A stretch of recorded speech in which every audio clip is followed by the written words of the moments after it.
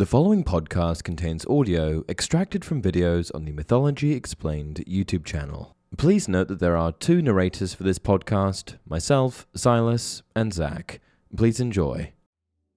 Hey everyone, welcome to Mythology Explained. In today's video, we are going to discuss the three judges of the Underworld in Greek mythology, Minos, Rhadamanthys, and Aeacus. These three judges, all of them sons of Zeus, were the arbiters of the afterlife, giving verdicts to the villainous and virtuous alike. The souls of the wicked were sent to Tartarus, and the souls of the righteous were sent to the Isles of the Blessed. Alright, let's get into it. The idea of there being a judge of the underworld harkens back to the earliest works of ancient Greek literature. In the Odyssey, Odysseus ventures down into the depths of the underworld to consult a prophetess. He describes what he sees along the way. Among the spirits he describes are some of the great sinners, rulers, and heroes of old. The great sinners include Sisyphus and Tantalus, both of them condemned to punishment without end. The rulers and heroes include Agamemnon, the high chief of the Greek forces that waged war on Troy, and Achilles, the mightiest hero to wield spear and sword in the Trojan War, his conquering spirit and battle prowess eclipsing those of any other, foe or friend. Another king described by Odysseus along his chthonic quest is Minos, who, depending on the version, either serves as the judge of the dead or as one of the judges of the dead. Here's the passage. I saw Minos, the son of Zeus, holding a golden scepter and delivering judgments among the dead.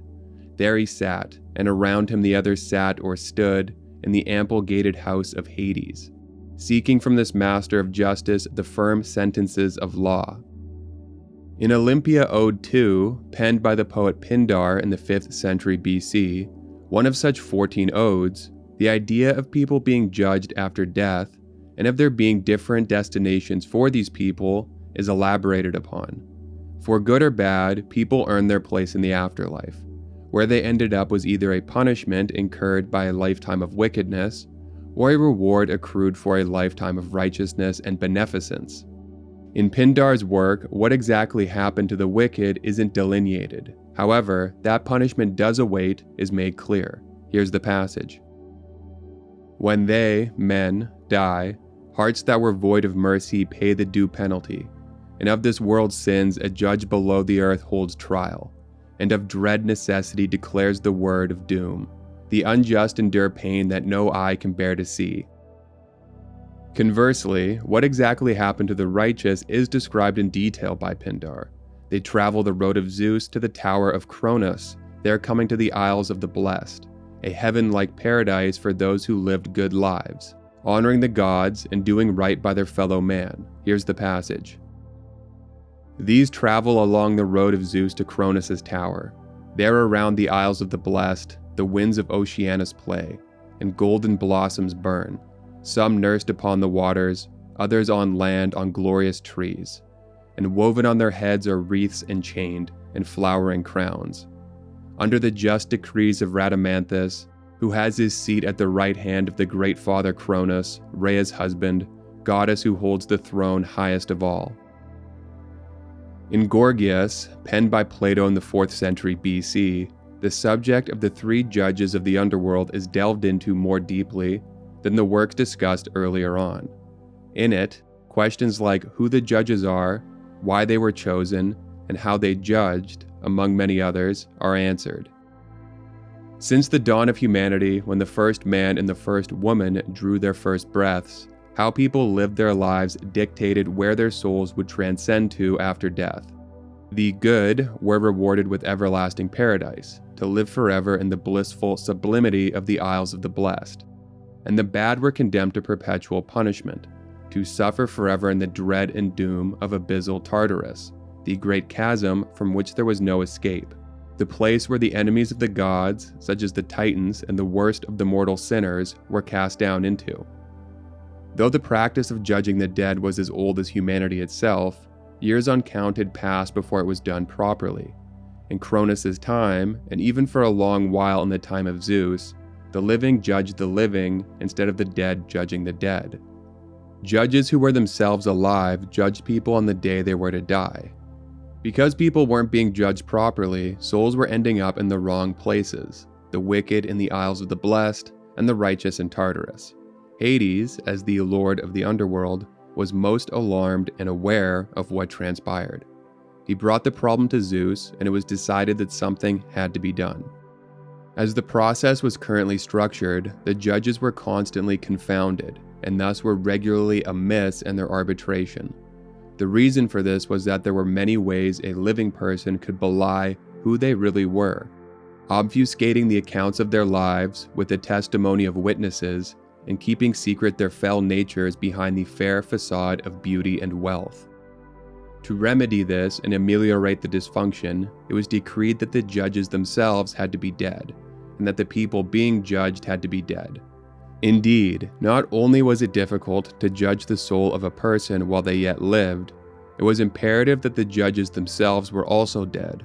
Only then, both parties thus unencumbered and uncomplicated by body, earthly possessions, and life, could judgment be passed soul to soul, ensuring the judge could readily perceive, and ensuring the judged were laid bare and utterly unable to hide who they really were. Here's the passage that describes this. Then spake Zeus, I will put a stop to these proceedings. The cases are now indeed judged ill, and it is because they who are on trial are tried in their clothing, for they are tried alive. Now many, said he, who have wicked souls are clad in fair bodies, and ancestry, and wealth. And at their judgment appear many witnesses to testify that their lives have been just. Now, the judges are confused not only by their evidence, but at the same time by being clothed themselves while they sit in judgment, having their own soul muffled in the veil of eyes and ears and the whole body.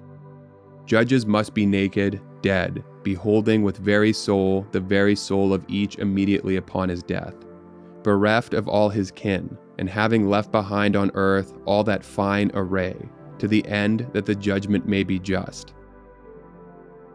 Zeus decided that 3 of his sons, Minos, Rhadamanthys, and Aeacus, were to become the judges of the dead once they themselves had lived out their lives and passed on to the underworld.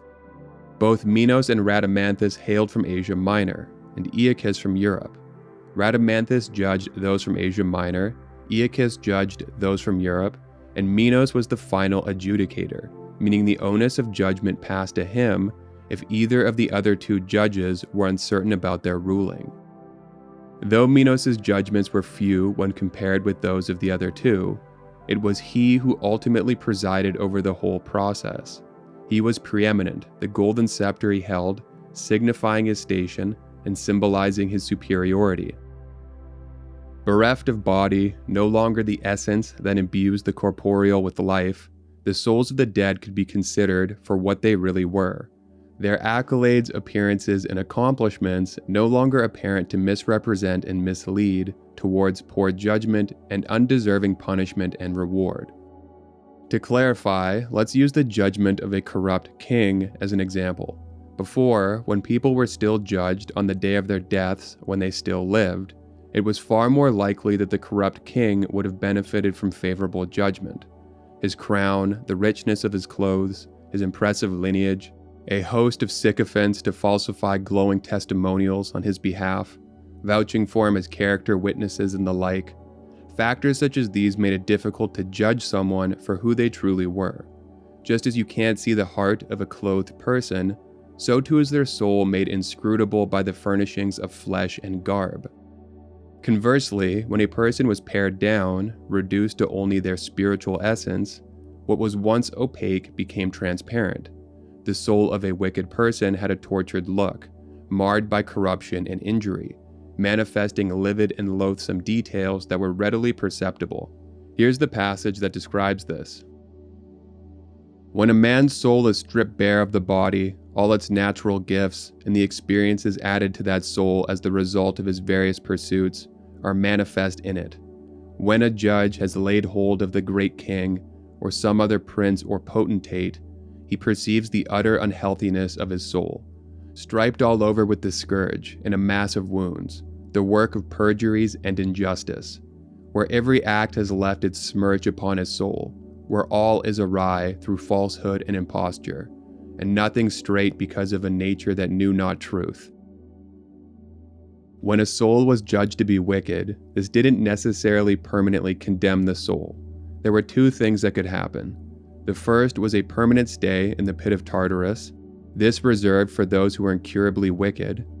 The second, though certainly not anyone's preferred option if they had any choice in the matter, was infinitely better than the alternative. It was punishment, but punishment with the aim of correction instead of condemnation. It was similar to how purgatory became conceptualized in Christianity. Purgatory was a place of punishment, but the purpose of this was purification rather than suffering, preparing souls for their eventual ascension to heaven. Such was the case for the souls in Greek mythology who were punished for their betterment. Differing from them, those who were forever condemned to Tartarus served as examples to deter people in the future from being as depraved and despicable as they were, the spiritual equivalent of a public beheading or a skeleton hanging in a gibbet. And that's it for this video. If you enjoy the content, please like and subscribe. Thanks for watching.